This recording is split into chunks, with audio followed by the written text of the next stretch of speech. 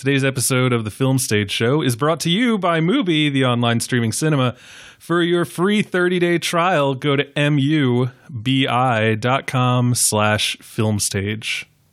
9, 8, 7, 6, 5, 4, 3, 2. 1 second, please. Please, Mr. Kennedy.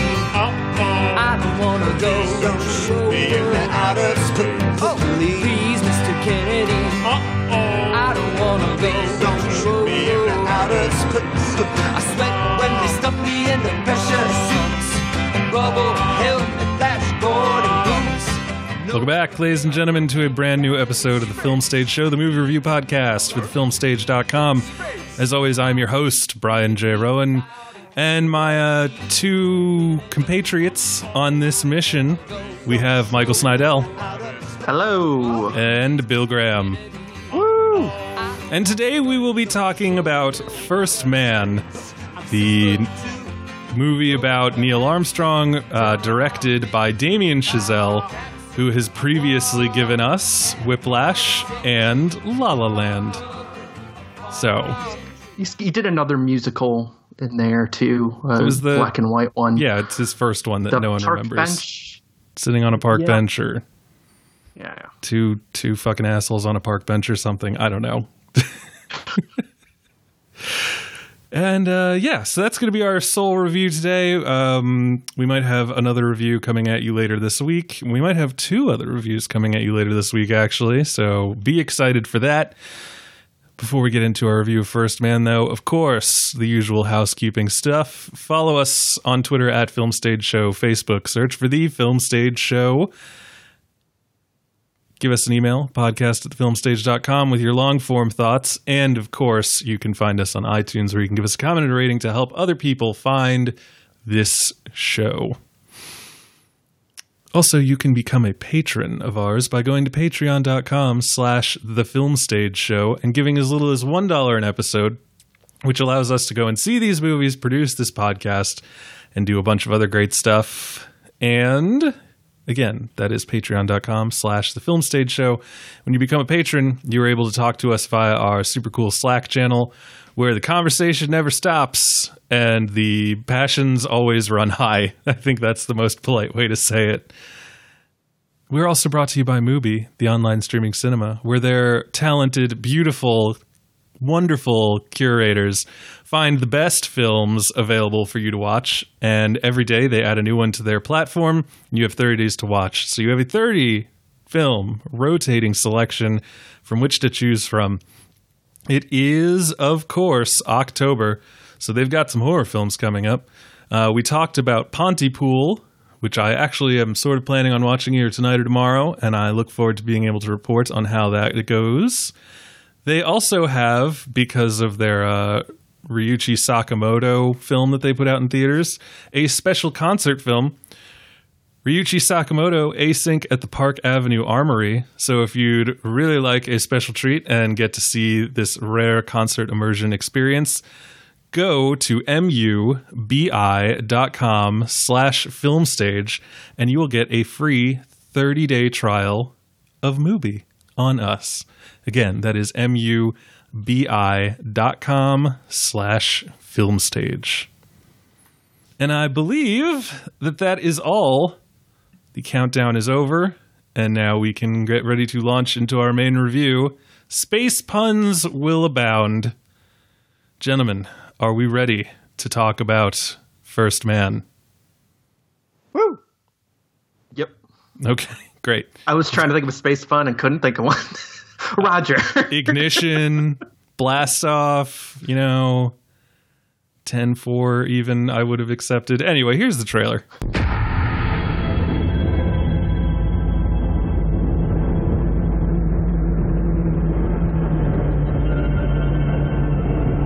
Are you sure? Yeah. Be an adventure. First man to walk on the moon. That'd be something. We've chosen a job so difficult, requiring so many technological developments. We're going to have to start from scratch.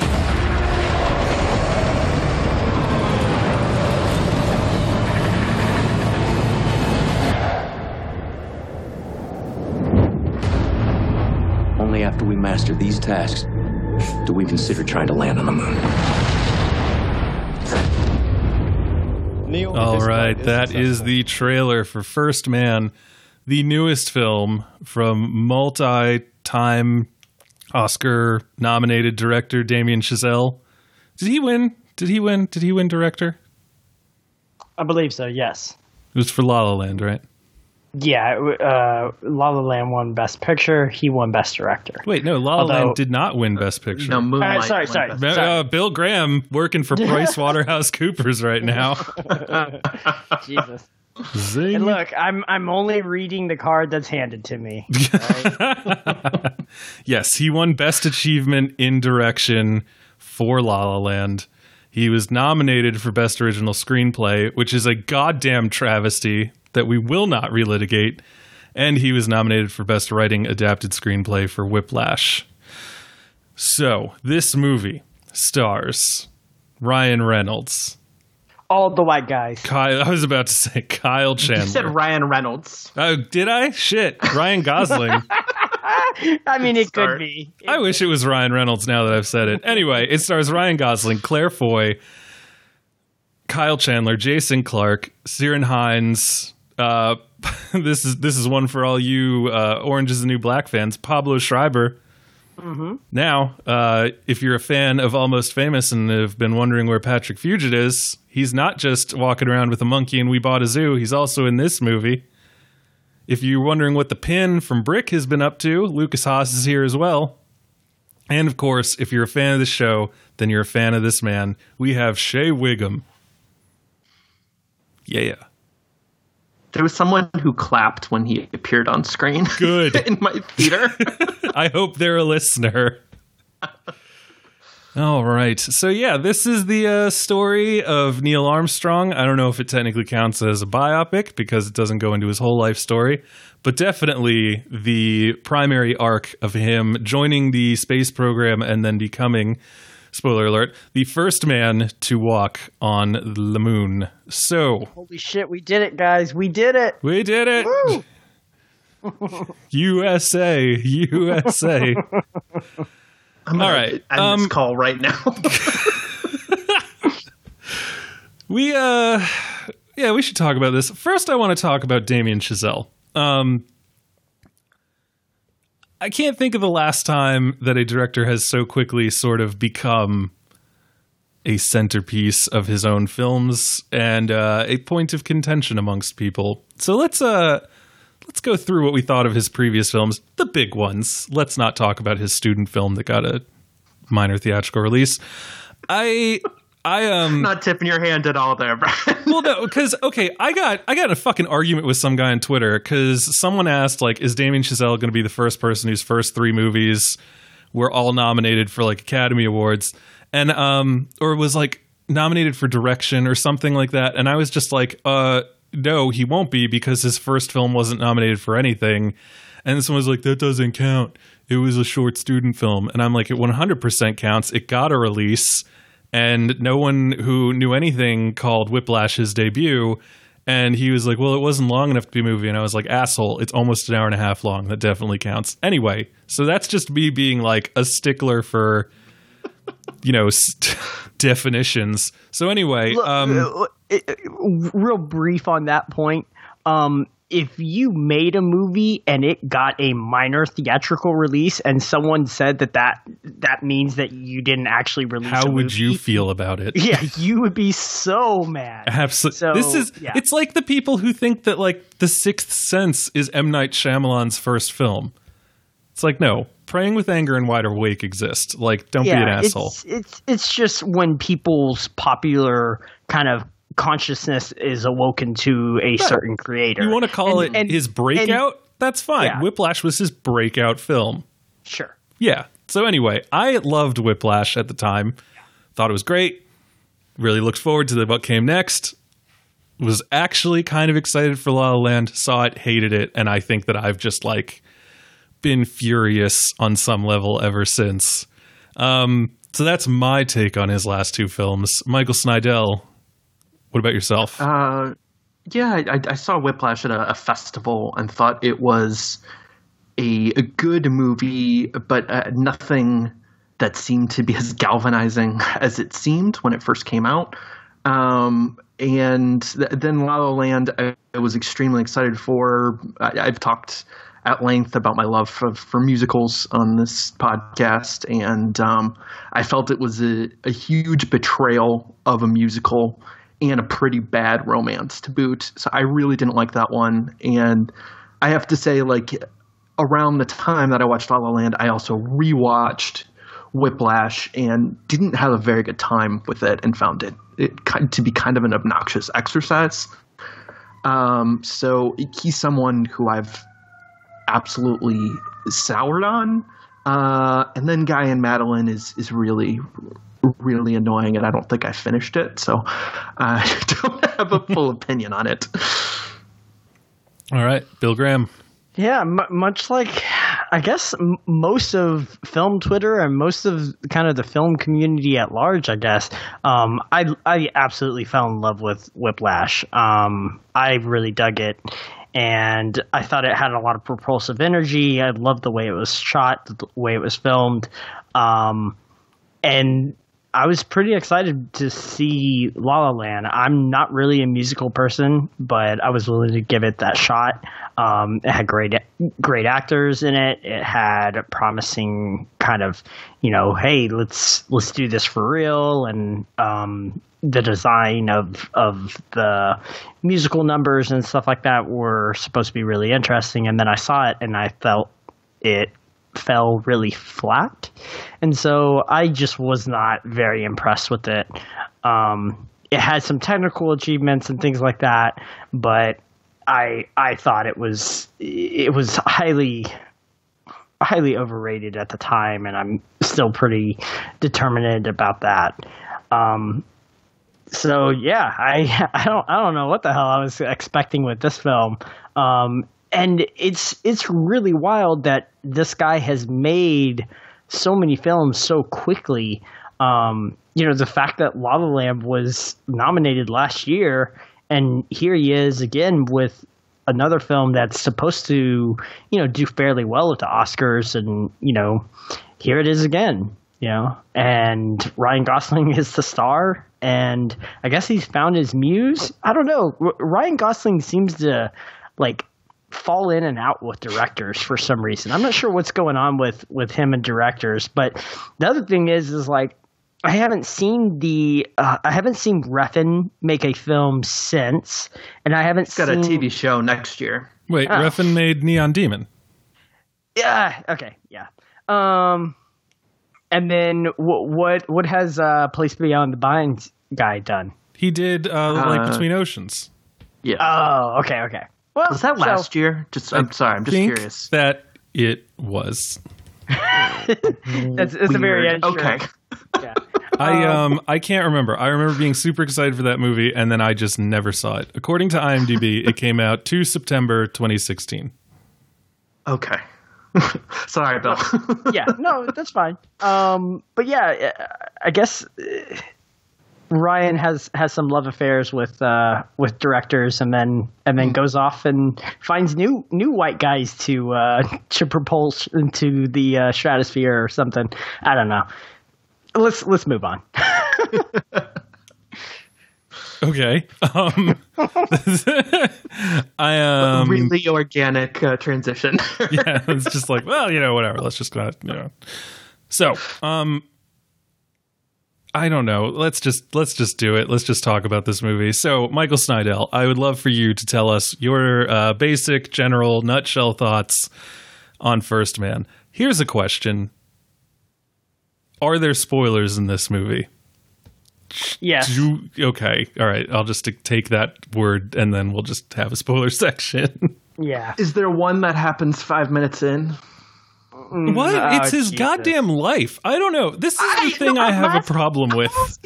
I'm not Jesus, Brian. I think that there is a thing that he does on the moon that could technically be a spoiler, but that's it for me. Well, and that's also creative license as well. I would say that there is something that happens in the middle of this film that I think is a spoiler, not historic. Obviously, you can get into that argument and be like, well, if you read history, and it's like, well, I don't think this movie's made for people necessarily that read history, because this is obviously shooting for a bigger audience.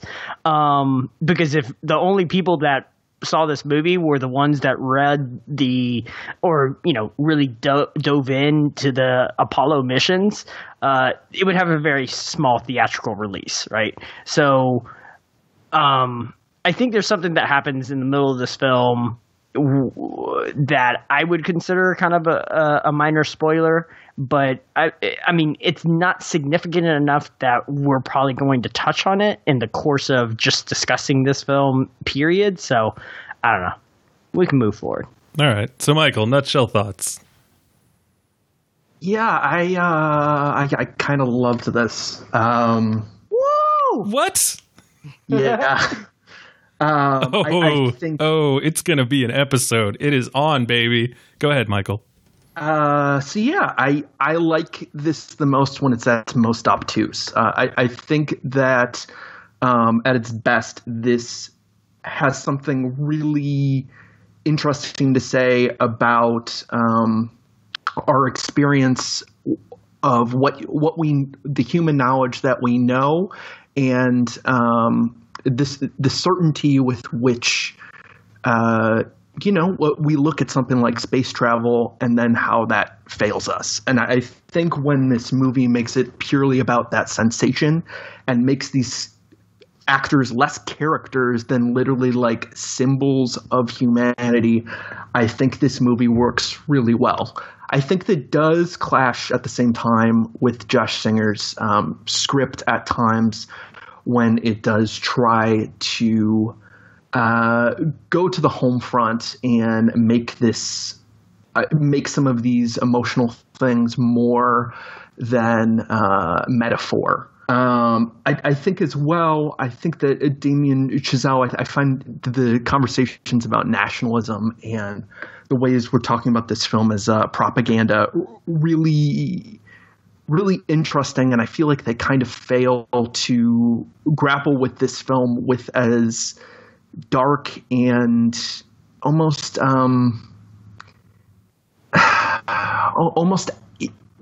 atheistic as it is, with the ways that, like, when you think even about the ways that this movie portrays NASA, it's not about this hoorah patriotism at all. It's about these often men who pretend like they know what they're doing, and then try that. Like, at a certain point, you almost expect them to, put Ryan Gosling in a trebuchet trying to get him to the moon.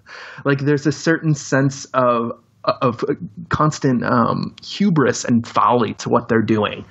And I found that really spiritually satisfying. The Claire Foy stuff, I think, works way, way less well.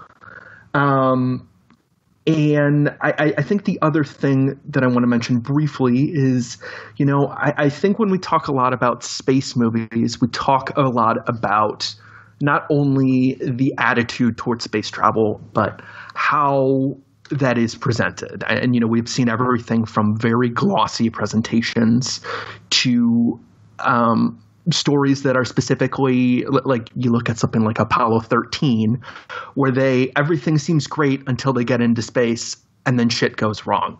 And it doesn't feel like there's a ramshackle and very abrasive quality to this film, to the space sequences, to when they're trying to move forward, to the way that time moves. All of this is presented in such like a matter-of-fact, pragmatic, like almost terrifying way, in the sense that some of the spaceships they're getting into look like they have the malleability of styrofoam.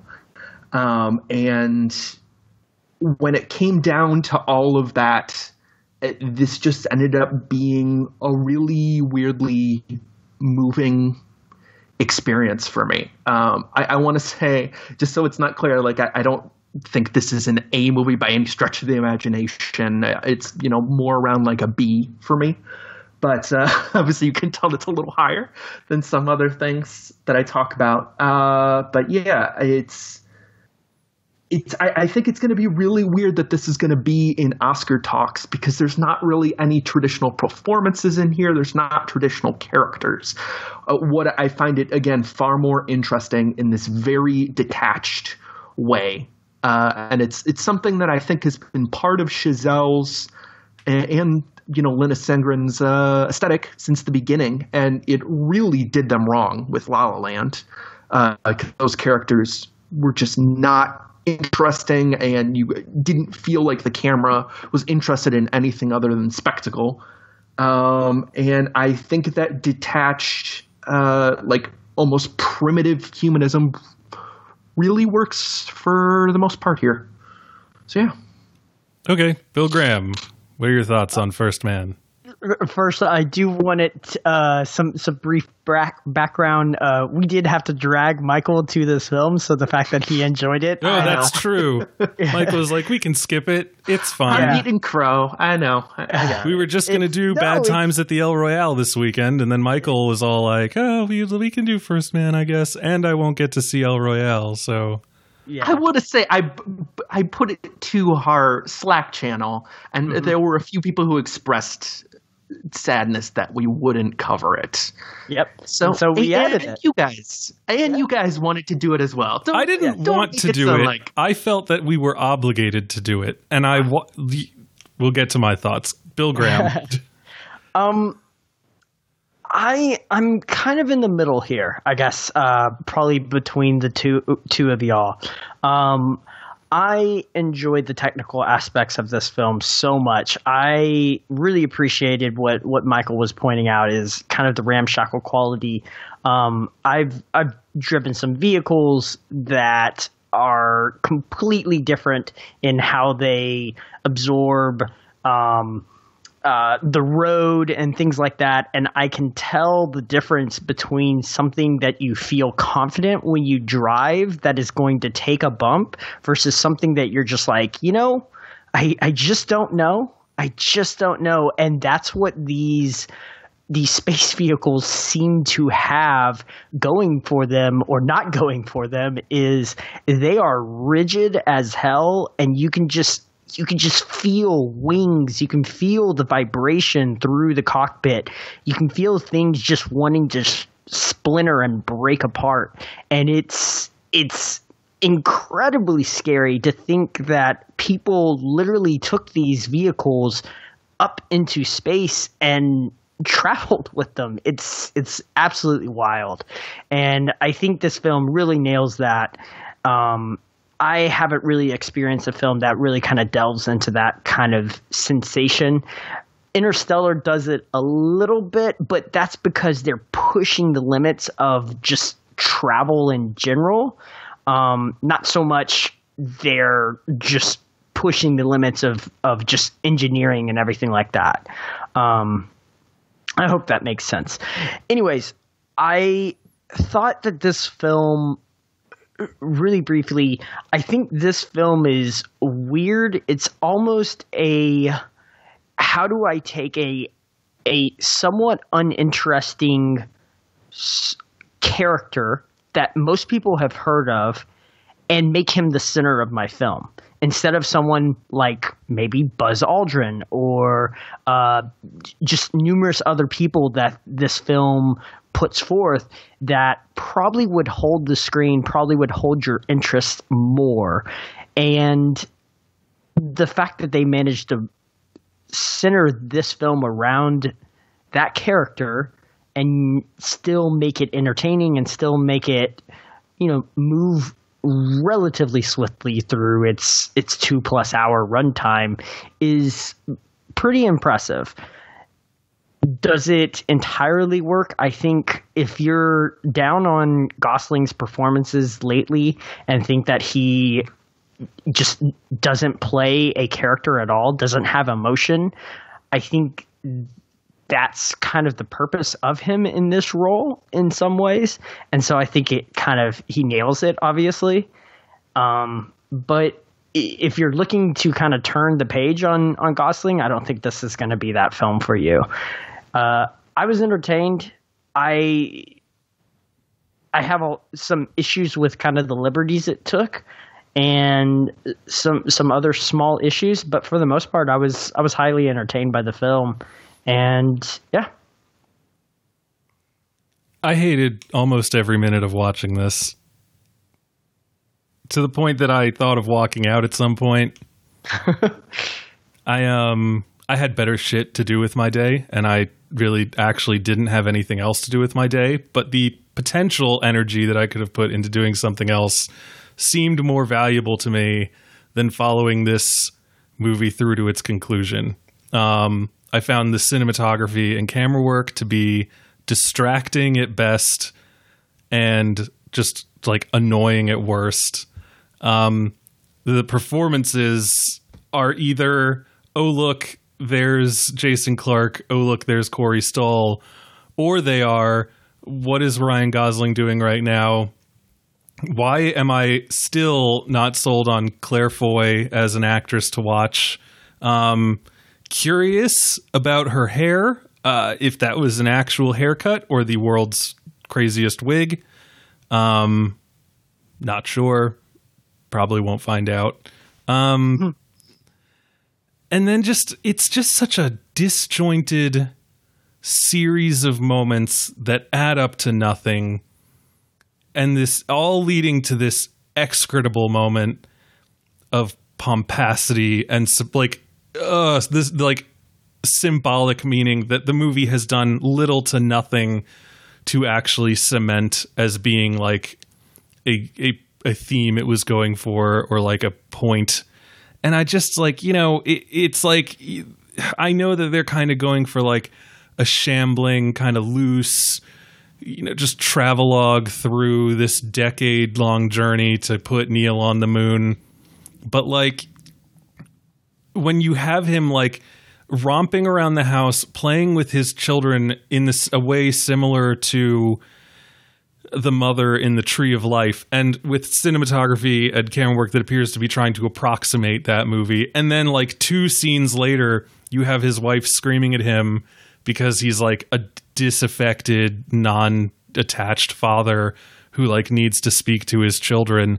It's just like, okay, well, like, did we lose 2 years somewhere? Like, why don't you show me the arc instead of just like hoping that I'll find some sense of like loss or meaning or uncertainty in this? Like, it's just annoying. Like, one of the things I loved most about Dunkirk was when Tom Hardy would bank his Spitfire, you could hear the windshield rattling and all the things moving. But this movie takes that and like cranks it up to 11, like to try to like really make you feel it.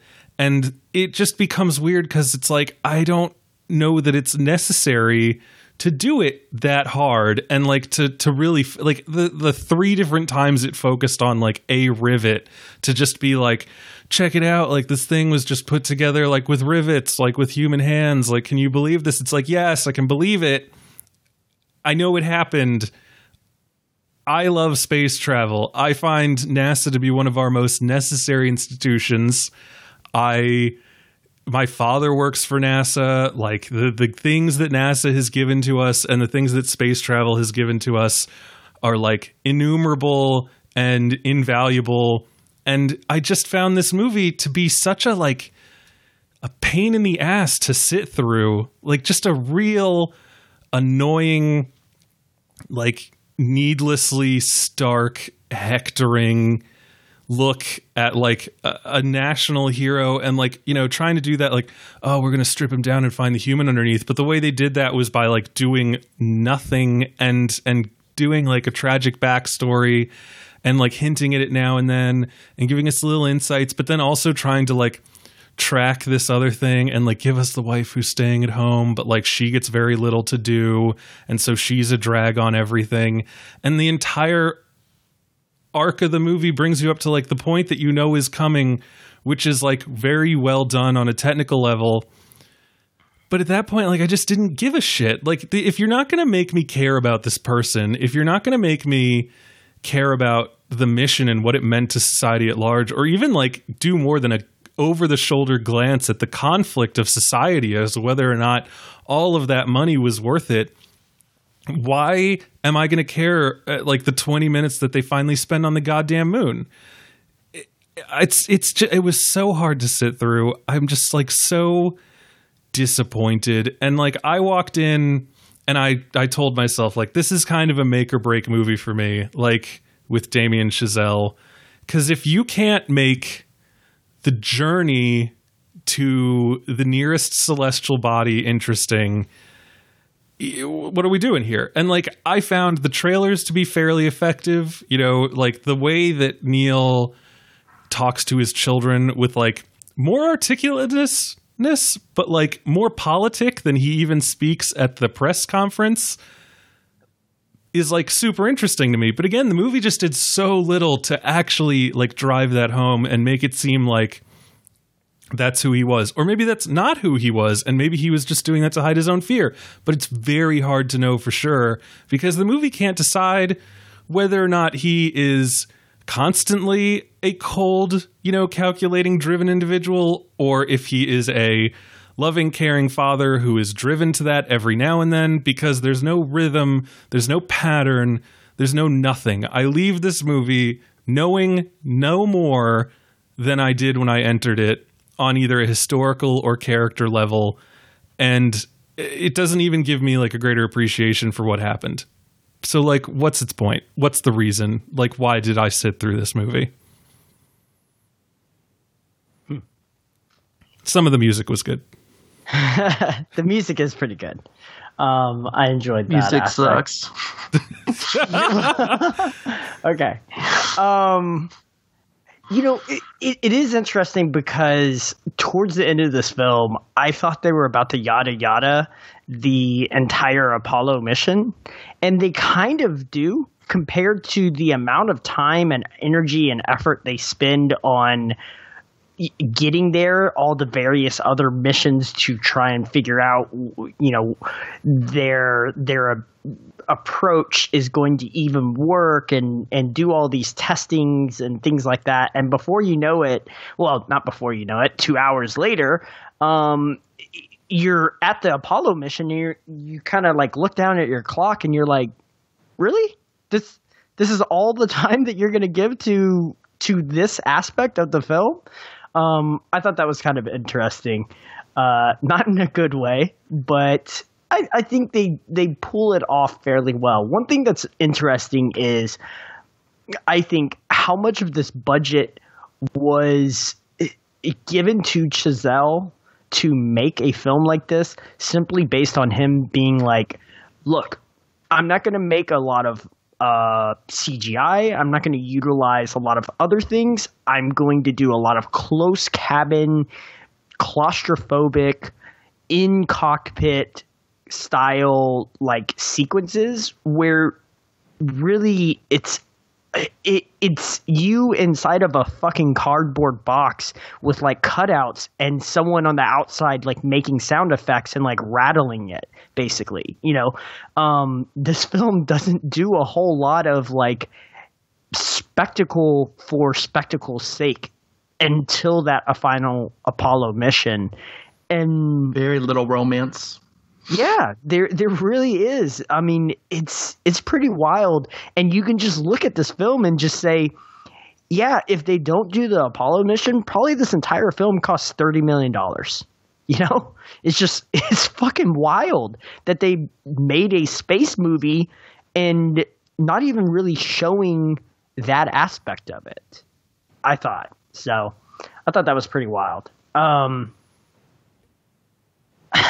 His character, I think, is weird because, no spoilers.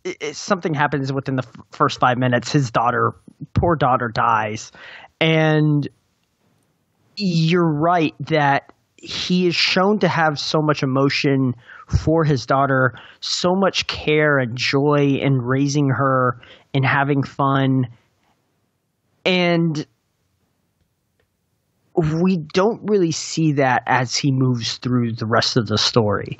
And I'm not sure if that's if that's necessarily true to life. I'm not sure if that's just simply him trying to move past the loss of his daughter, and so he's not going to get close to his sons, which doesn't make a whole lot of sense, but I don't know. There's something going on there, I think, more than you're giving it credit for. But at the same time, with his daughter is so brief, though, that like when they go for flashbacks, it's like literally him playing with her hair.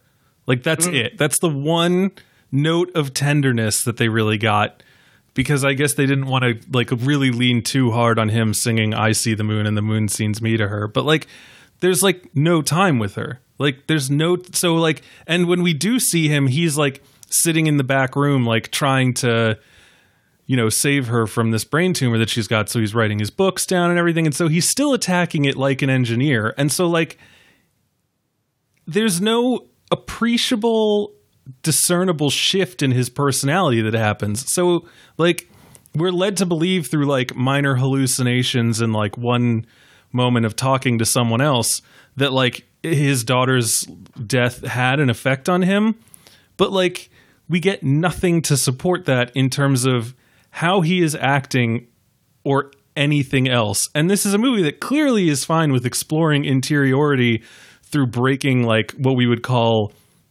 objective reality, and yet it chooses to do so sparingly and so lightly that it sometimes fails to register as a character trait. And then, like I said, like, you know, if that's true, then why do we sometimes see him being totally great with the kids and then sometimes like really not great? It's like it's there is a part of me that wants to be like, well, that just shows like how hard it is. Like he has his good days and his bad days, but it's so not a consistent narrative theme of the movie that the movie is interested in exploring as far as like triggers or as far as like his struggle with it, or even like his lack of his knowledge of his struggle with it, that it just comes off more like, I don't know, in this scene he'll be good and then the next one he won't, because like, you know, we need to change it up. We need to do something.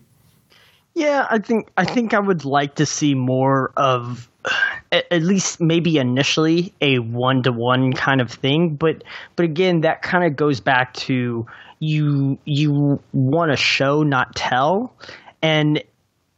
but at the detriment that you're kind of responding to, in that it feels like it's an inconsistent character, that like sometimes he's really good with the children and sometimes he's just completely in his own head.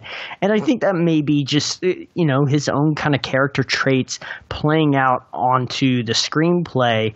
And maybe that's also part of just compressing from what I understand, a 700-page kind of official biography of Armstrong that is compressed into this 2 hour and 15-ish minute movie. You know, it's like it's got to get through a lot of stuff, and I guess maybe some of that stuff was on the chopping room floor. I don't know. You know, I had heard, I think it was pretty well reported about like La La Land's first cut was like 3.5 hours or something like that. And so to make room for the story that we all cared about, they cut out every song. And I never really heard what this film, like if it had an excessive original, you know, first cut or not, or if, you know, really the screenplay by Mr. Singer was just so tight that there wasn't a lot of fat left to cut. Mike, what do you think about all this? I think that my view of this film won't mitigate both your problems with the Gosling character. I think that there is a pattern. I think there's a rhythm from literally the first scene in this film, but it's less about who that person is as a character rather than, again, as a metaphor for humanity and how we continue to try and fail. And while that cycle may sound repetitive as I'm describing it, that was enough to carry me through the film. I mean, when we're talking about the details with his daughter, I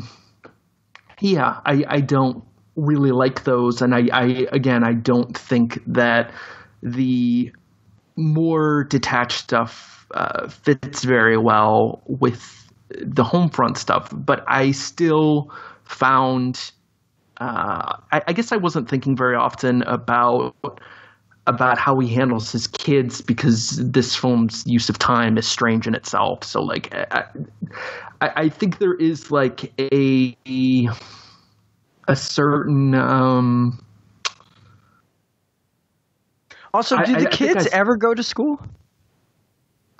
Not that we see, I guess. I don't know. Do they get older? They seem to get older, but they're. I don't know. Like I'm just expecting them to come back and like ask him for math homework help, and him be like, "Well, let me crack my knuckles and like sit down and like help you out here," you know. No, go ahead, Mike. That was No, you're fine. You're fine. I guess I saw a cynicism in here that was so overreaching that, you know, any of that sentimentality of that daughter scene was kind of pretty minimal to me. And I think that the blankness of Gosling was mostly used in the right way here for me. I didn't mind. I'm curious, Michael. I want you to expand upon your thoughts on the cynicism of this film. I'm very worried for you that this is going to be another Ready Player One situation. No. Okay. No, it's not. Ready Player. I don't know what that means. When you were like, I think this movie was meant to be bad? No, not at all. I don't think this was meant to be bad. I actually think this movie's very good. No, but you were saying like the interesting read on this movie would be if like Spielberg like was intentionally making a movie to show us how shitty all this is. And now I'm like, I don't see cynicism anywhere in this movie. And so I'd really like you to like go into that and like maybe. Well, yeah. Sure. I don't think any part of this movie is romantic about space travel. I think that the ways that it portrays authorities like NASA, the way that it portrays astronauts, and again, the pendulum going back and forth between being like, I know that this next expedition will get us to the moon, and then something horrific happening, and that back and forth, and that ultimate pragmatism about what humanity knows and doesn't know, that's something I think is in it from the first frame to the end of the movie. And that was, again, that's what I ultimately took from this movie. I don't think... I think it's doing it a disservice to talk about it as a biopic. And I know that's what's going to happen, but... I think that's the least interesting way to talk about this movie. Isn't that, however, what the movie puts most of its energy and time into? No, because again, I think I'm trying to stay away from Tree of Life comparisons because I think it's too easy with some of the facetious descriptions we can come up with. But I do think there is...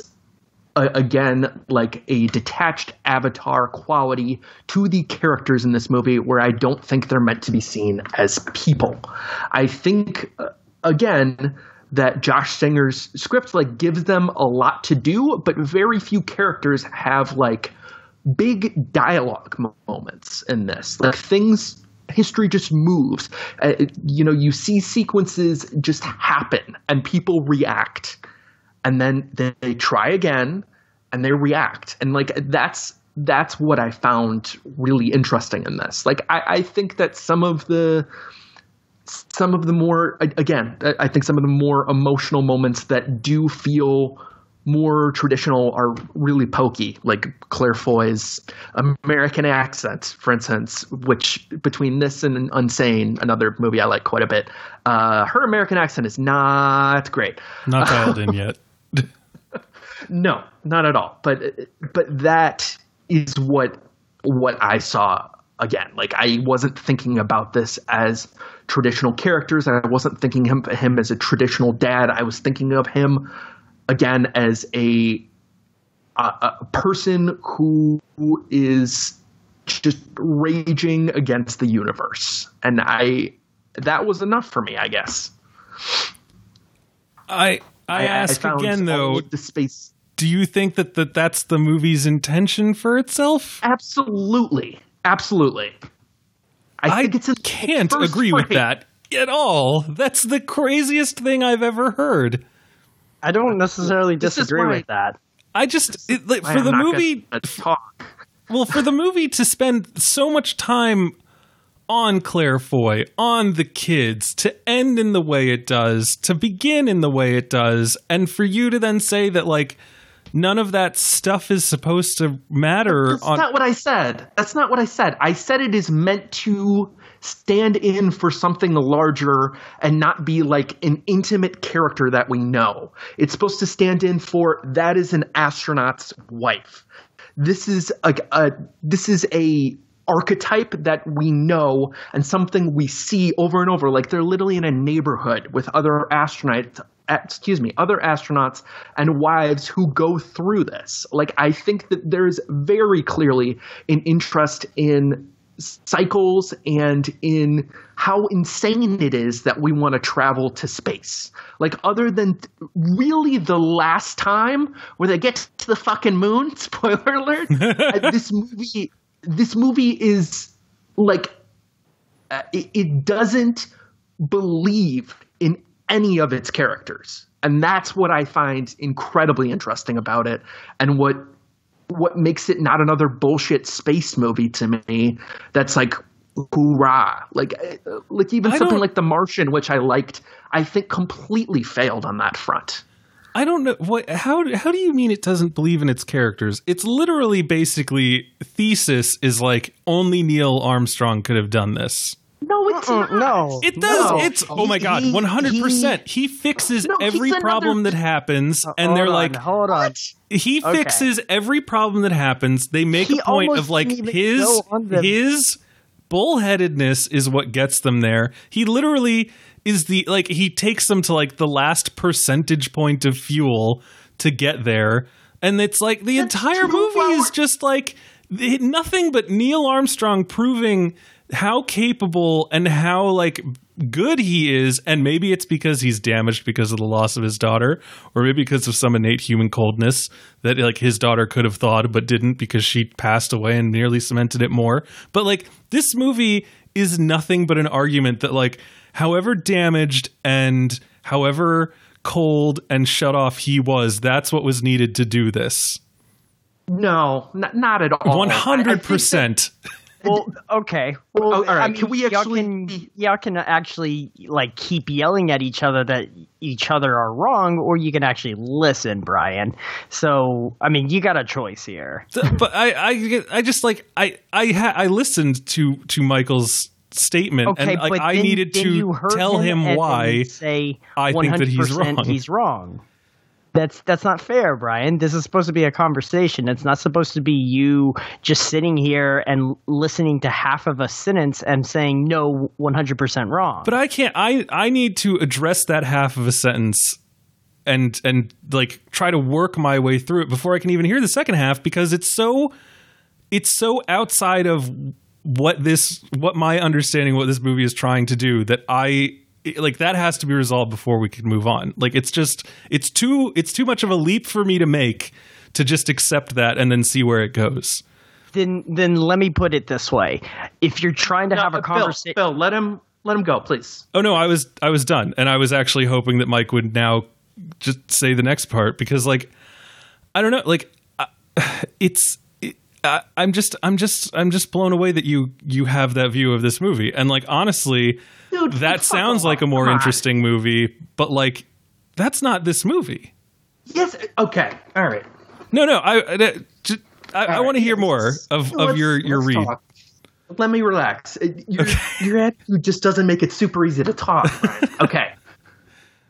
All right. I think that I do not at all think that this film posits that Neil Armstrong is the only one that could have got them to the moon. If anything, I think that so much of this movie is even watching other people who it's almost like a lottery of who's going to go next.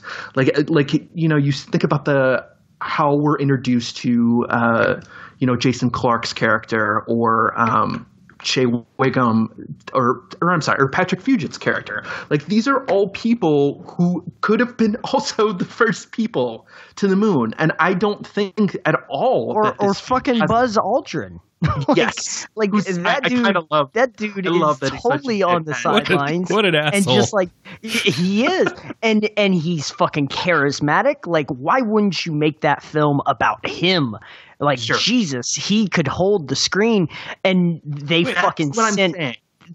sent Neil Armstrong to the White House to like interact with senators. Is like, fuck no, you send Buzz Aldrin. Wait. You see how he takes over that press conference when they're about to do the Apollo mission, and he's just like cracking jokes and then they ask, poor Neil Armstrong, and he's just like, I hope this mission's a success. And you're just like, Jesus Christ, man. But wait, I think that you've actually made a point for why Buzz Aldrin couldn't be the person who does it, because like nobody likes Buzz, because Buzz has a personality, and Buzz, as he says like twice in the movie, is just saying what everyone's thinking. And Ryan Gosling as Neil Armstrong literally says, maybe you shouldn't. Like, I feel like he's too much of a live wire. Like, he's too much of a guy. And so, like, you need clean-cut, all-American Neil Armstrong to come up and, like, make people feel comfortable that, like, this is in the hands of professionals. No, but I don't think that he is a representation that it's in the hand of professionals. I think he is – it is very clearly about – Neil, and who knows how actually blank he was or anything like that. But I think making Gosling like that is a very intentional way to make this about something larger and to make it about an everyman. Not an everyman who you want to have a beer with, but literally every man in terms of him just being another person. And yes, that does mean that he is smart and he knows what he's doing, but I do not think that this film posits him as some type of savior who only knows how to do this. I mean, even you consider relatively early in the film, he's on a kind of training flight, and it seems like, disaster is going to happen. And just out of sheer luck, when he hits something, it finally starts working. And I think even that scene is great because it doesn't have that, heroic halo around it. Like, it is very much like a scene that is completely out of control, and just it was that moment in time that it just worked. And I think that scene where then he's worried that he's completely out. He's worried that the consequences of that mission will lead to him no longer being chosen for future missions. And then you think about how much time, again, is spent on all of these other missions that he's not a part of at all. Like, I think by the time that he does end up on the final, Apollo that goes to the moon, and they do give him triumphant moments, it's 2 hours and 10 minutes into the movie. And that's the first time where I felt that his capability was something that was like being really, emphasized. I don't think he's not an idiot. He's not a clown when he's in these other training missions, but I don't think that he is represented as someone who knows what to do in all situations. I think there's a lucky streak for sure that kind of follows him around. There's a lot of disaster that happens around him where there's a lot of missions that just go wrong and nobody can really pin down and explain why the hell things went wrong. Right, because it's just so complicated that it's like, well, really it's crazy that more didn't go wrong. True. But Buzz Aldrin thinks he knows in at least a few cases. Sure. He's definitely an asshole. Gotta love Buzz. That funeral. Oh my god. Yeah. At his funeral. Yeah. Bad fucking timing. Well, it sounds like he was just too slow to make the runway. It's like everyone turns and looks at him like, what? I mean, like, it's got to be that, right? It's not even his fault. It just sucks. It's interesting though, and I agree with Mike in a lot of ways that I feel like almost all of these astronauts are interchangeable. Any one of these guys could have been the first on the moon. Any one of them could have replaced Buzz Aldrin. Any one of them could have been the other character. Sorry, I don't know your name. The other character? Yeah. Which other? The guy who was piloting the Christopher Abbott? Mike Collins? Mike Collins, yeah. Sorry. Right, the third guy on the Apollo 11 mission. Yeah. Yeah, Mike Collins. Lucas Haas. Lucas Haas playing Mike Collins. Yes, Mike Collins. Him. I feel like any one of these characters could have been interchangeable. Or in history, I mean, not in the film.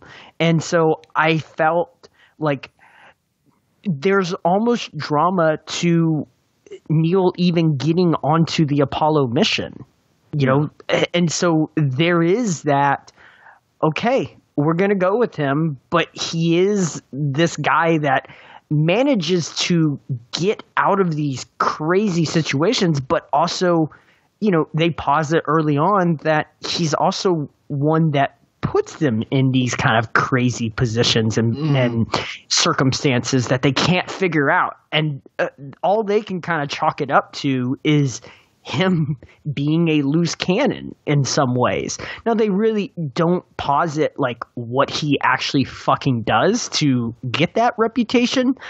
More than likely, it's something that's been building beforehand, that he's just got a reputation of that, and it's just kind of staying with him, and all this crazy shit just keeps happening, and he's managing to like pull it out of a tailspin. But they're like, they're like, Neil, why do you keep going into a tailspin? Like, why the fuck doesn't this happen with our other pilots? Like, why does it keep happening with you? And he's just like, I don't know. And he's just like, okay. And so this film doesn't do a very good job of like explaining that away. And so it almost posits him as a character that's just, I don't know, just lucky circumstances just happen to be the fact that he won in like the mission that blew up. Like, why wasn't he there? I don't know. A dice roll. Yeah. Like, okay, but my problem with that is that's the entirety of life. And I think that this movie, it obviously is not discounting that kind of luck on something that's this dangerous, but it also goes out of its way to show him fixing a number of situations that could lead to death or disaster, on top of just happening not to be there when other ones occur. And that it is impossible to look at this movie and not say that he had an active hand in the agency of his own future. Like you talk about him like being rewarded, and how it's like not really until he's given command and like steps out on the moon. He was given the command of Gemini 8, and he was like, oh, well, what about Elliot? And they're like, oh, don't worry about Elliot. Elliot's got a good hand on his shoulders. We need him down here, but you're a pilot. Like, we need you up there. And then what happens? Some bad shit happens on Gemini 8. They make a decision. He doesn't pass out when the other guy does. He saves them from a revolution that's over 1 spin per second and is then brought back down. And everyone's asking all these questions, and they're trying to turn into a human experience. But to him, it was just a problem that had to be solved, and he did it. And they literally say, like, come into the office. You don't even have to sit down. This is going to be quick. You're fine. You did it. Because of you, you two are still alive. You couldn't have handled it any better. Like, and the first scene is similar. He skips off the atmosphere, and yes, like he hits a button and it works, but he knows the buttons to hit, he knows what to do, and he lands safely. Like and when he's in that rotoscopy thing that I can't remember the name of, he passes out and sees his daughter, and then they stop it and they're like, all right, next guy, and he's like, no, I'll do it again. Like, sure. That is him doing it and making it happen and proving himself. And those are just the scenes that I can remember of him doing that. Like, the movie, to my eyes, is clearly saying there is something about him that is both luck because he survived in like the unsurvivable moments. Like, you know, if he had been in the unplugged test for I think it was Apollo 8, you know, he would have died. Like, there's no escaping that. Like, he wouldn't have been able to do something. But, like, also, the other moments that might have killed a lesser man didn't kill him. Okay, but the film doesn't necessarily say that he did anything extraordinary or he did anything in particular. Literally, his co-pilot passed out and he didn't. Okay, that one co-pilot that we never really see before or after, right? So basically this guy passed out. He was useless on the mission when it hit its breaking point. And so now he's basically kicked off the mission, you know, team. So we don't really see him. We don't see Jason Clarke's character. We don't even see the rotoscope, what they actually do with it. We don't see that he's a success on that thing by going back again.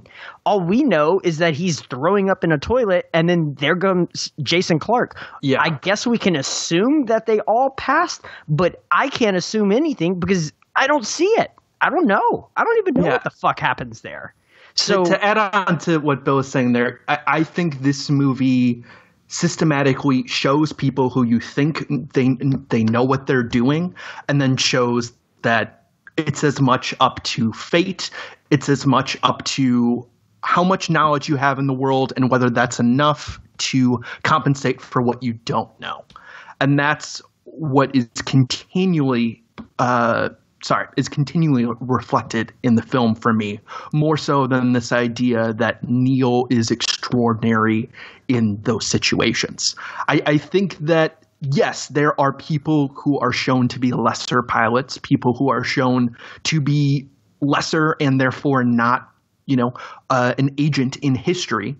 But I also think that this movie seems to say that, someone like Jason Clarke is shown to be someone who is very, very efficient. He seems to know what he's doing. And while we don't spend as much time with him, I would say that as much screen time as he gets, he seems to do all of the right things as well. I could say similar things about Pablo Schreiber's character, or Corey Stoll's character, or Che Wiggum's character. Like, I think that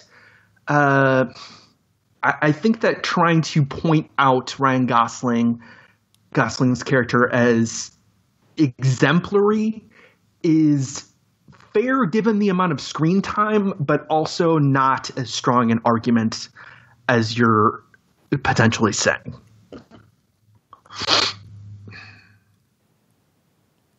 The fact that the movie is about him, the fact that the movie begins with him and stays with him and digs into his weird emotional backstory, to my mind, can only be chalked up to the fact that the movie is trying to say that it had to be him. Not that with fate or the hand of God or whatever, like, it didn't have to be him, but it only could have been him, is what the movie seems to be saying.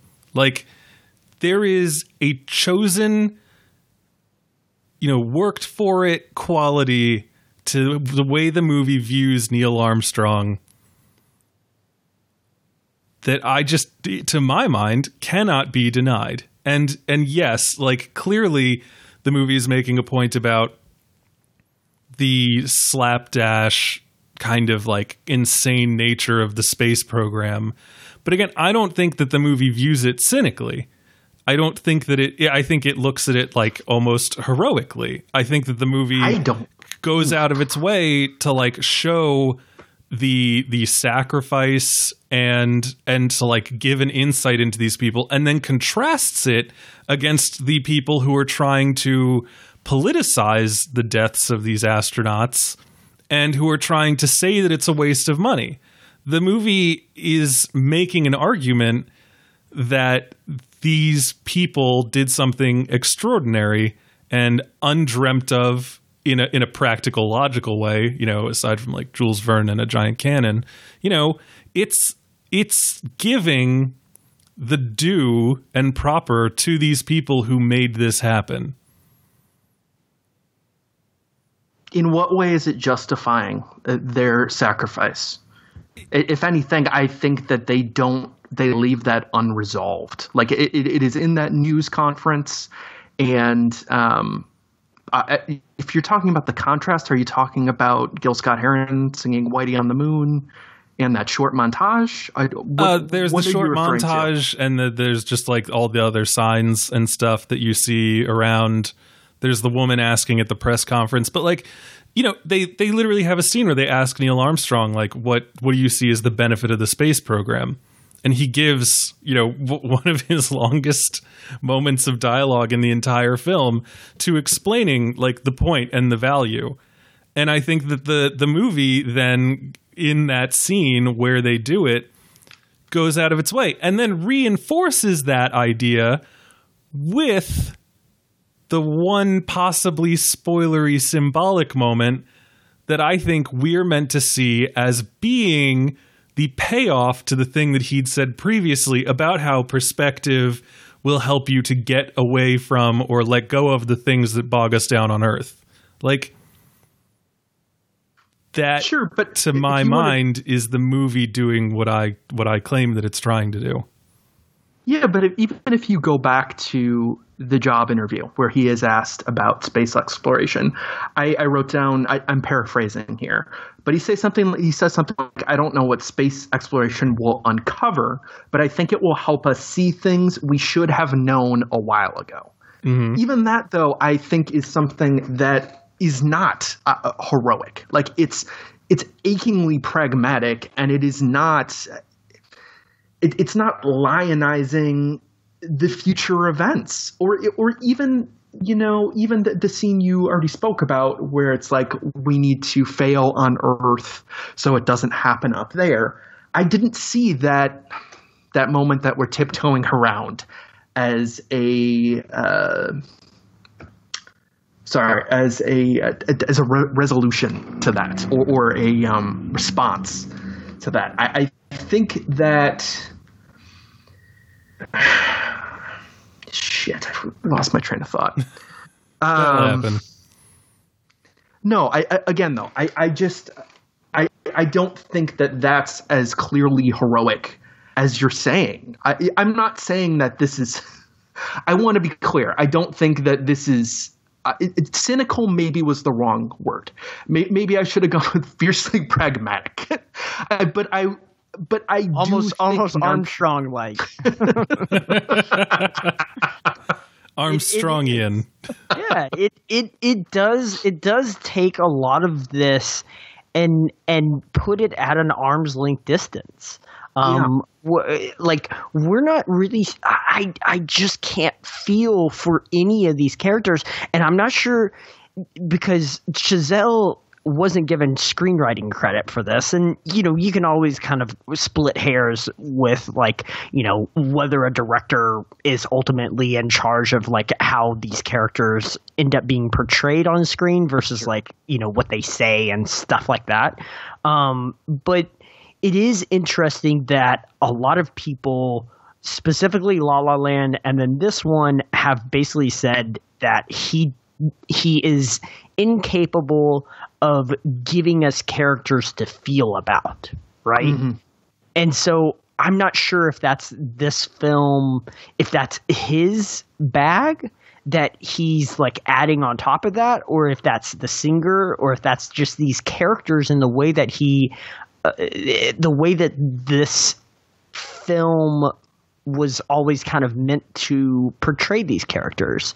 I think there is an arm's distance that he's giving to this film, and I think that we're not supposed to feel bright and fun and loving towards the NASA program, or even patriotic. And I understand where you're coming from, Brian, because that sucks, right? It's like I really love the space program and I really believe in what it does. And this film is like, maybe let's not go down that path, because ultimately there are a lot of other films that celebrate that and do that, and I don't think that's Chazelle's intention here. I think he's more saying these motherfuckers are crazy. They did some crazy ass shit. They had the government basically breathing down their necks, and they pursued an idea. And how did they do that? By basically trying to one-up the Russians. And it's just like, that's fucking insane. So you're just going to put people on the line for that? And they fucking did it. I mean, it's better than going to war, if you want to talk about putting people on the line. True. Sure. I mean, but it is this batshit crazy. It's not celebrating the history of it as much as it's just saying these people were just working at breakneck speed and pace. When, not to bring up Hidden Figures, but I mean, it deserves to get mentioned in this film because there is the one shot, I think, of the African-American computers waving to Armstrong as he's about to get onto the Apollo mission. Too bad they don't do much else besides that. But that film is all about like the minor calculations and like, hey, let's fix it down here. There's no danger. Let's just fix it down here. Let's fix it down here. It's a Rubik's Cube. And then once we figure it out, boom, we're off to space, right? And this film is very much no. Like, there were a lot of people lost in that process that maybe didn't have to be lost, but we were in such a rush to do it that people died because we weren't careful enough, or we just didn't know how careful we needed to be. And I think that's what this film is ultimately trying to do, more than it's trying to be a biopic about Armstrong, because it doesn't give us much of Armstrong. Like you posit yourself, we don't learn that much about Armstrong besides. But we spend so much time with him that doesn't it just become frustrating to you that we don't, like, in the end, understand him at all? Like, no, because I think the ultimate purpose of this film is, again, to posit that we are fucking maniacs, and if we put our mind to it as Americans, sometimes we will sacrifice people to get there, but by God, sometimes we get there. And but that's not like a purely American thing. Like the Russians, you can't even find out how many people they lost. Like any human endeavor beyond your front door puts your life and your soul at hazard. Like, so it feels weird to me to try to look at this and say that it's some kind of like statement on, I don't know, not being careful enough or like being too headstrong. Like people died crossing the oceans. People die crossing rivers. Like, so what? I don't know. But we didn't have scientists trying to figure out the trajectory of people crossing rivers and doing things like that. We didn't have an entire government organization and program trying to help people cross that river, right? We just fucking sent people across the river and said, oh shit, it's deep over there. Okay, well, now we know it's deep over there. Hey, let's run a rope or something. Let's create a bridge or, do shit like that. Like, this is not a guy in his backyard trying to get to the moon. This is a entire government organization, NASA, right, trying to do that. So you trying to equate it to that that's a little bit of a stretch. My point in bringing that up is like how many people like died on the Oregon Trail just crossing rivers and how many people died in the space program. And you look at those two things and their relative difficulty, and like, I don't know if this is even about the movie anymore or if I'm just defending the history of the space program. A lot more people should have died. I feel Brian, like we should have lost a lot of people to space travel. I'm not saying that it's not a miracle that more people didn't die. I'm not saying that to basically try and trash NASA. I'm saying, holy shit, that is still amazing that we didn't kill more people, but it was also the breakneck speed that we put ourselves under that pressure, both governmentally and just spiritually in a lot of ways, right? We were challenging Russia to basically beat them to the moon. You can see that in Jason Isaacs' character when he realizes that they did the first EVA mission and he's pissed about it, right? That is not because he just wants to get to the moon. No, he understands that in order for them to get to the moon, they also have to beat Russia because otherwise the government funding is going to dry up behind them. And so they understand that the race is to get to the moon first, which also puts them in an extreme amount of danger because they're just going to push it. And that's what Buzz Aldrin mentions when he's looking at the Apollo launch craft. He's like, this thing should not be here right now. This is fucking crazy. We're about to get on top of that thing. But guess what? It might be a success. And it's just like, wow. And I think that's what this film is ultimately trying to do is it's trying to kind of take a little bit of an alternate look at the history of like what we were doing and just say, like I said, these motherfuckers are crazy. Like, you know, it's wild that this was a success. And you know, beautiful day that it was, right?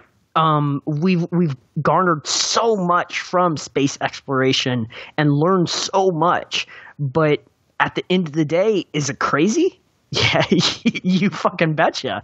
And this film does a very good job of like positing that because, like I said, I think there's so many other films that basically say this is just a math equation away of being completely safe and ordinary and like no big deal.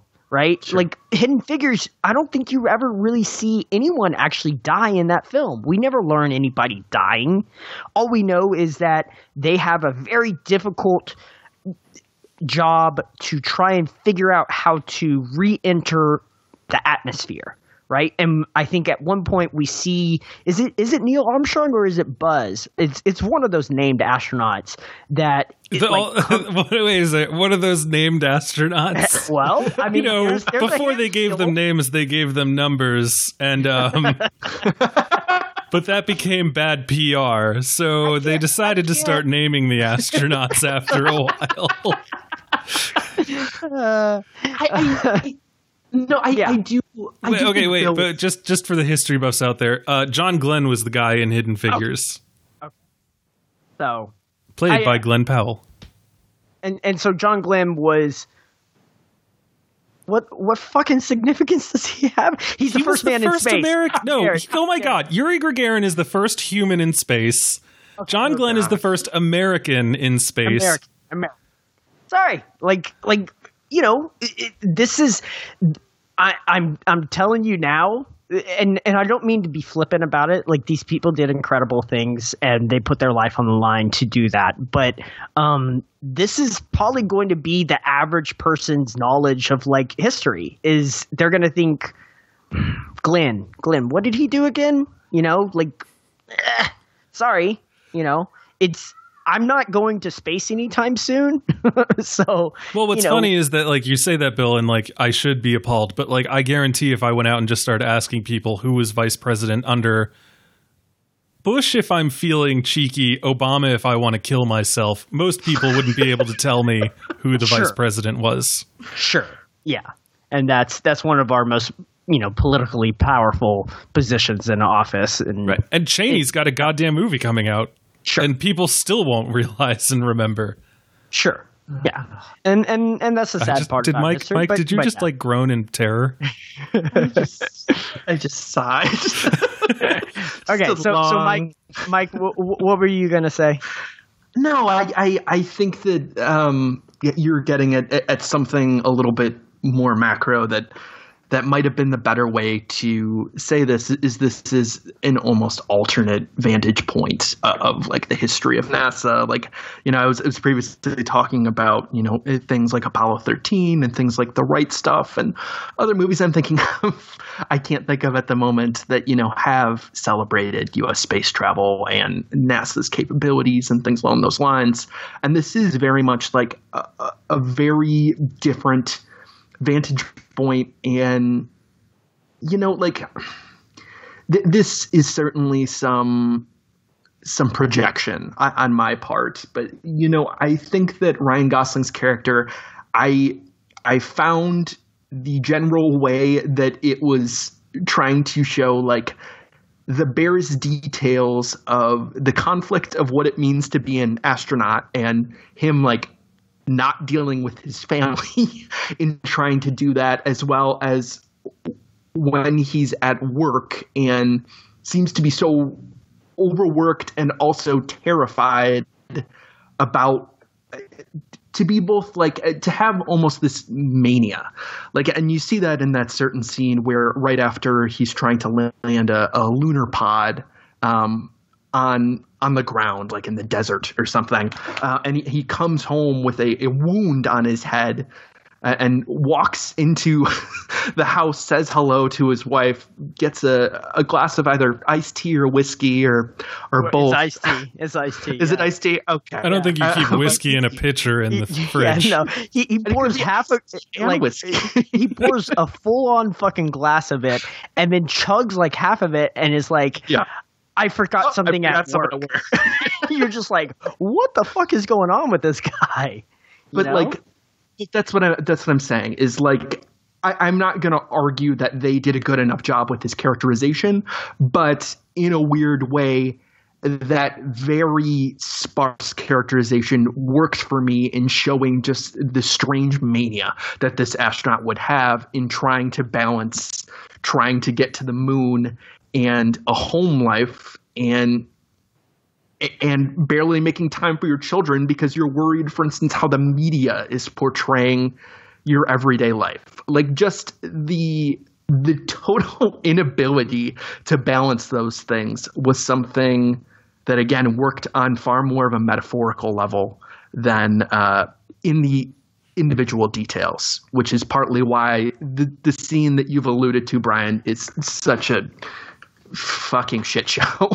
But again, like that scene doesn't that scene prove my point? Like, doesn't that scene prove that the movie is about what I'm saying it's about?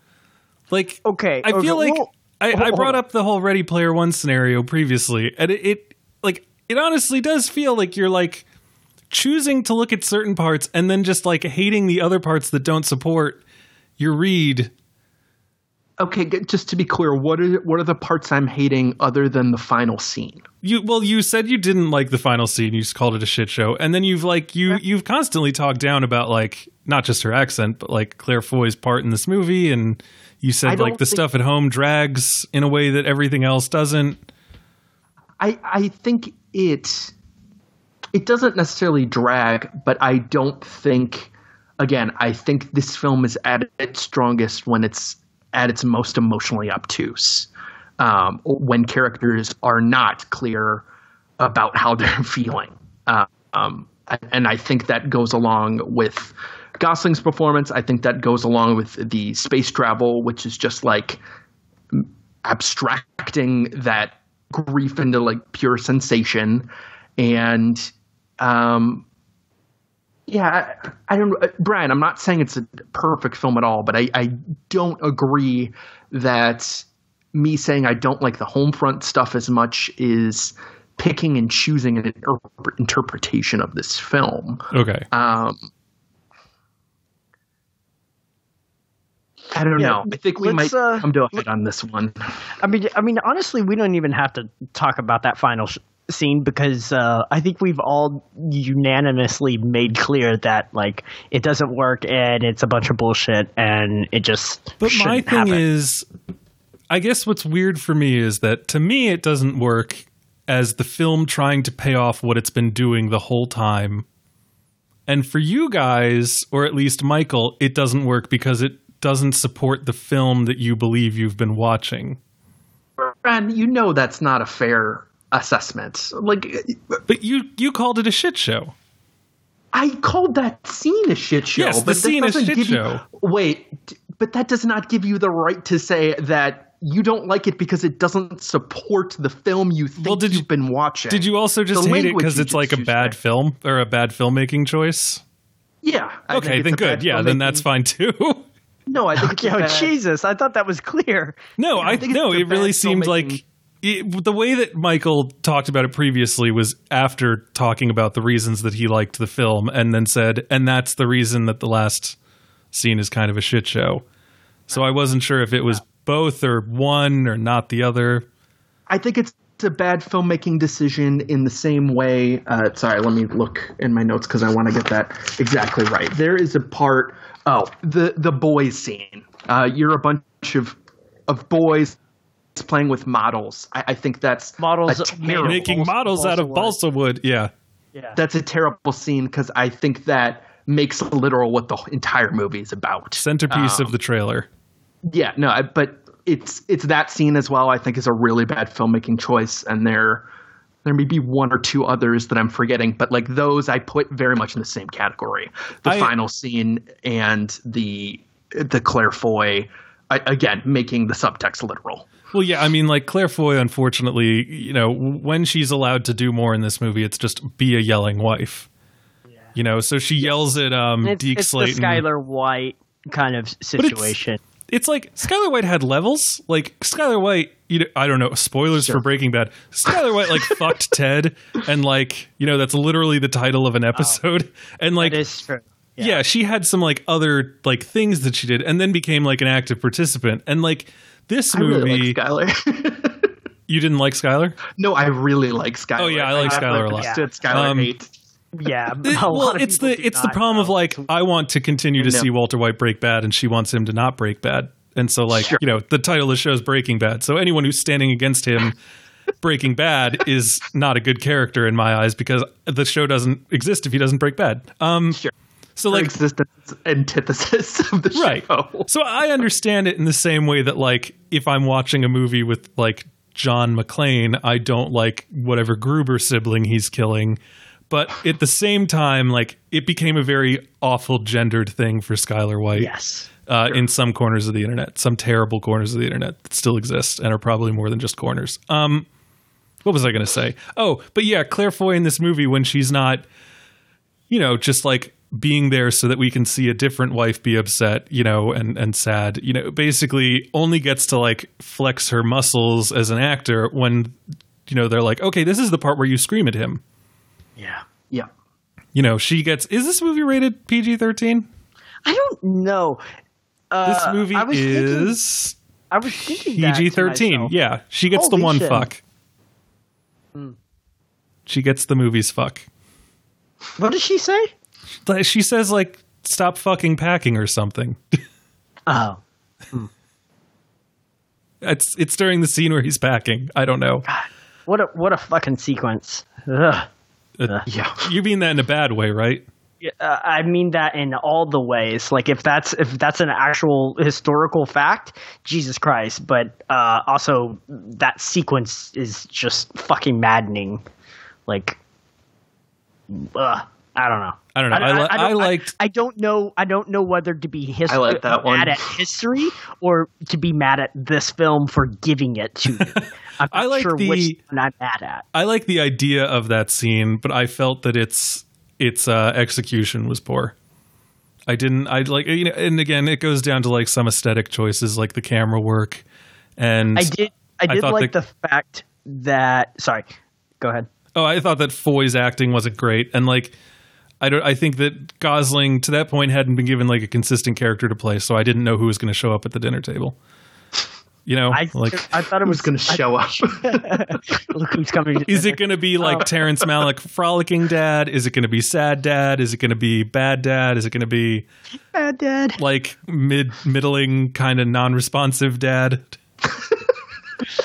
All the shades, the 50 shades of Gosling over there, of Gosling dad. I thought that the way they shot the dinner table was really interesting, except for the tripod, wasn't it? Well, I mean, the way that they framed it was interesting because it made it seem like he kept looking straight at the camera, right? And I couldn't tell because typically, if you look at, I don't know, a typical. What do they call it? The atomic family? The nuclear family. The Atomic Family was a discontinued 1950s era Marvel comic. I want to play Fallout now. The nuclear family. If you look at that, typically the kids are at the sides of the table, right? And the two parents are at the heads, right? So the parents are facing each other and the kids are at the sides. But the way they film that sequence at the dinner table, he keeps looking straight ahead. And it's almost as if he's looking at one of the children because he keeps answering towards that, right? But it also makes me think that, well, obviously that's Claire Foy's vantage point, isn't it? But he keeps looking at her like, really? Are we fucking doing this still? Like, am I still? And he even answers some of those questions like he does during the press conference. Like at one point he says, "Are there any more questions?" And you're just like, what the fuck is going on in this sequence? I don't understand the setup of it. I don't understand, like, is he literally, like, is that making the context text, like, or, you know, the figurative literal, like yeah, he feels like he's at that press conference where he's just being asked questions by his fucking children. Like, I didn't like any of that sequence, but I did at the same time. I don't know what the fuck's going on there. Yeah, I don't know. I mean, like, you know, again, it's just weird because, like, he's never really treated his children like that before. And I guess just, like, the way that time jumps in this movie, it's hard to know, like, if this is a thing that's been built up to or if this is, like, him snapping. And so, like, again, in isolation, I find that scene to be rather chilling, just the way he's kind of, like, adapted a better public persona for them than he did for the public. But, like, as a part of the whole... So, like, as much as I didn't like this movie, it's still less than the sum of its parts, and even the parts weren't particularly great. I don't know. It's hard for me to explicate it clearly, I feel. I don't know. I think this is going to be a dividing film for a lot of people, which, I mean... Well, it's tough on one level. It's not really like a crowd pleaser, and I don't think it's meant to be. It's tough on one level because you have Gosling playing Neil Armstrong so reserved, and even when he's on the moon, you know, he's got his visor down for pretty much the entire time, except that one scene that none of us liked. And, you know, so it's hard to find an in, and like, you know, like Michael said, it's not rah-rah patriotic. I think that it's a jump to call it cynical or even pragmatic, but like I can see how you would see that in a way, especially now that you've kind of said that like cynical isn't quite the word you were going for. Like, so, you know, people are probably not going to respond to it well, or they're going to love it for reasons that I can't fathom. I don't know. I thought everyone would see La La Land and hate it, but like... Yeah. And won Academy Awards. Brad, I love you, but fuck off. But you don't love it. Like, I'm saying, like, I want to meet the person. He did say he loved this. He said it was a B. I know. But I did say I loved it. And but then you talked yourself down to a B. I want to see, Michael, I want to see the person who comes out of this movie and says, like, rave reviews, A+, like, best film of the year, you know? Like, look at the trades. I know. I want to see, like, I want to sit down with those people and see what they thought. Because, like, you have dynamic thoughts on like what worked and what didn't, and you have a read on it. But like, I want to see the person who do you see is coming out of this movie being enthusiastically in love with it? And what do you think? Something really funny? Richard Brody thought it was right-wing claptrap, and Armin White thought it was too left-wing. Well, yeah, and that's the type of nonsense. I don't know. People are weird. I mean, like, that's kind of what this movie feels like, though, is it's one of those movies that is so atheistic or agnostic, you know, if you want to be. You should love it, then. Why should I love it? That's very, well, that's not really Malikian, because there is constantly a religious. Right, I'm not even talking about, like, in the actual existence of God. I'm saying this movie has done everything it can to scrub greater elements out of it. So like it doesn't really go into like the patriotism behind the space program. It doesn't go into like the Cold War. It doesn't go in it barely even goes into like the joy of scientific discovery. You know, it really does strip it down to these are these men who did this thing and not really spending enough time with them to get to know them, so it can't even be seen as like a character study. So like the movie functions on a basic level to me as a very mechanical recitation of certain facts that then strings in a few aspects of a particular person's personality to try to give it an emotional through line that it can pay off. But it doesn't, like, it gives you hints here and there of like the politics and stuff. But like, yeah, it is, in my mind, a very stripped down, tinsel free. That's not a thing. It doesn't have a lot extra, you know. So it's weird to me that it is exactly the kind of movie that people will read into it. You know, either it's not America enough or it's too America. Like, you know, someone will say like just the basic facts of showing us going to the moon will make it seem like it's an American exceptionalism thing, even though we did that and it is historical fact. And then other people will say, oh, they didn't show him putting the flag down, or like, oh, they didn't show that like this could only have happened in America, and so it's a liberal grease trap or something. And it's like, because the movie tried so hard to not take a stand, it is now capable of taking any stand that you would like it to.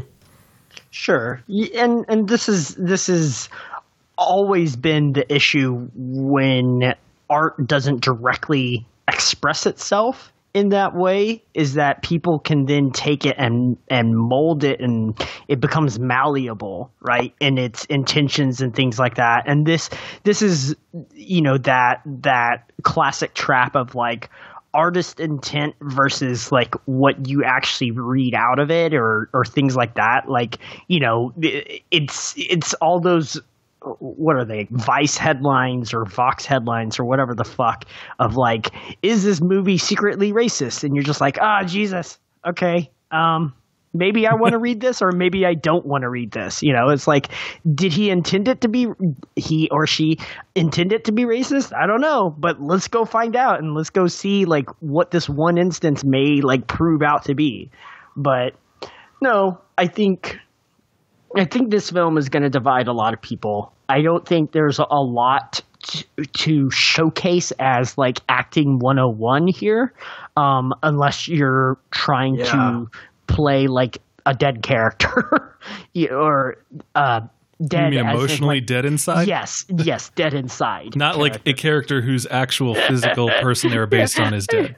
Yeah, I don't think we see anybody actually die in this film. What are you talking about? Not their face, not their bodies, like not the aftermath. Okay, so you don't Yeah, I'm saying literally a dead person. I was about to be like, what the fuck? We might have to stop because Bill might not have actually been watching the right movie. There are plenty of people that die in this movie. No, but yeah. Anyways, nobody plays the actual dead character in this film. That's a weird thing to say. Yeah, no one plays a body. Yes. A corpse, a cadaver. Guys, we talked for almost 2 hours about a Damien Chazelle movie again. No, we didn't. It's only been an hour and 38 minutes. I have 45. Well, we talked before I started the recorder. Oh, okay. All right. Which is why the people at home won't know how much I am not looking forward to the next Halloween movie. Oh, this is a good segue into the end. There was a terrible article, Bill, that was written in the same vein of what you were talking about with like dumb Vox headlines. And it was like how Halloween made us all misunderstand mental illness. Yeah, I saw that. I saw Scout Tafoya, a previous guest on the show, make fun of that. And I haven't read it. I don't know where it is. And if I did, I wouldn't tell anyone because I don't think that needs to be read. But it's a great outlet, so I don't want to say it out loud. And they usually publish good things. So is it the film stage? Much an outlier. Damn. Brian. It would be funny if you were like, it's a great outlet. Brian, you're fucking shitting on the film stage. Delete. We'll just have that out. At least I didn't say, well, then I definitely know it's not from X. Just insult everyone. Anyway, so this is indeed another Damien Chazelle movie. I am curious to see how much money it will make. I'm curious to see. Apparently, it didn't do that well. Yeah, I mean, can't see. It didn't. It's not like I said. It doesn't. It's one of those things. Like I think that it got the budget. I don't know. Like how much money does this film have to make? Like, is it a $60 million movie? Here's my thing. It's you have this movie and it has made apparently $16.5 million this weekend on a production budget of almost $60 million. 60. So wow, it might be fine if it has legs. But this is one of those movies that I feel like an adult will see 4 weeks after it's been released because they'll go to the movies and be like, "Oh, First Man, I wanted to see that."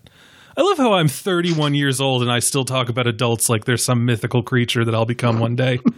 What was I going to say? Hey, Brian, that's how we all feel. You're right, Bill.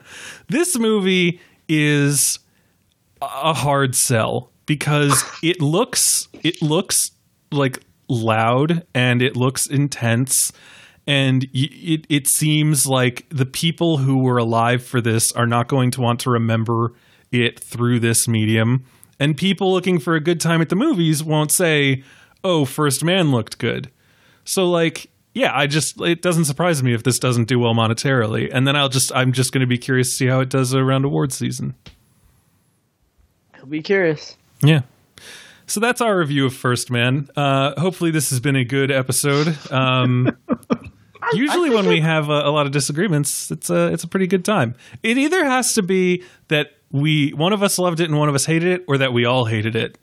Mm-hmm. I re-listened to our Jurassic World Fallen Kingdom episode, and that was a delight. That really brightened my day, especially when we got to spoilers and Bill said his immortal words. Can I ask a question?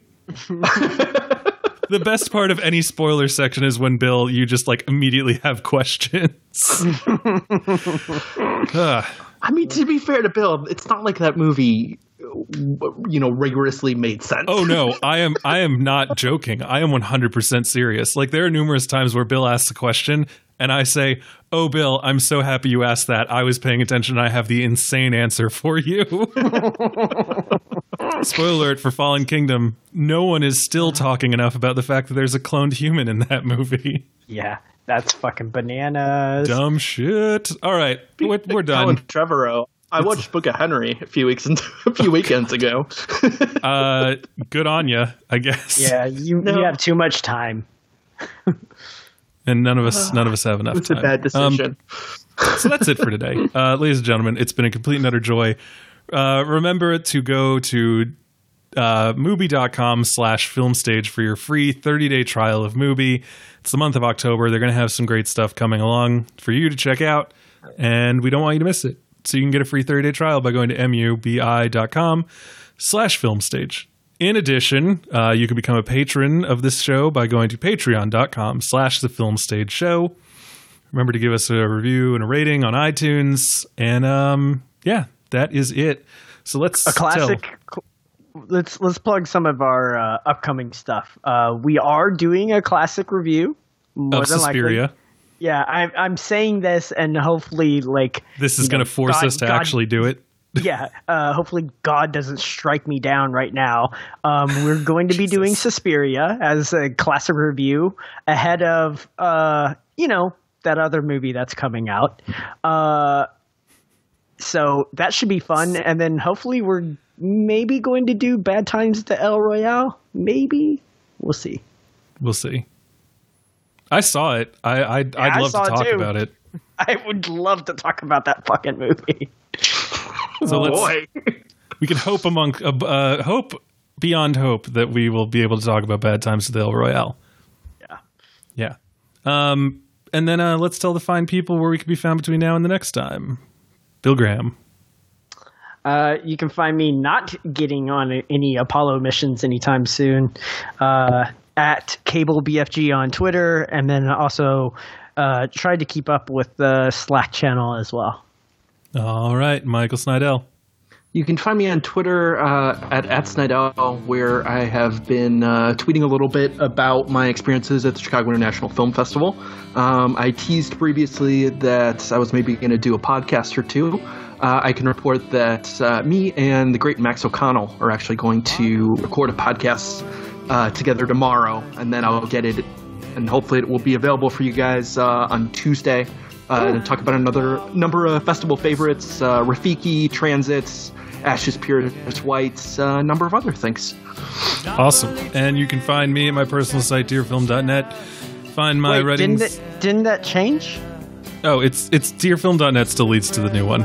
Oh, okay. Brian J. Rowan also reads to the new one. BrianJRowan.com will also lead you there. They are now the same. I linked 2 URLs to the same site. So check that out. Maybe I'll write up something about El Royale there. And if we don't get a chance to talk about it on this podcast, though I hope we do. We will. Okay, great. Other stuff. Twitter at Brian J. Rowan. Really, if you just search for Brian J. Rowan on anything, you can find me. And that is that. Also, don't forget to go to thefilmstage.com to find all of our writings and every other episode that we've ever recorded of this show. Check it out. So that's it for now. Ladies and gentlemen, thank you so much, and tune in next time. They put a man on the moon, man on the moon. If you believe there's nothing up his sleeve, then nothing is cool. It occurs to me that if ever there was a podcast where I should have really leaned into the concept of me being a flat earther, this would have been the one to do it. It would have been. Isn't this the best fantasy movie ever?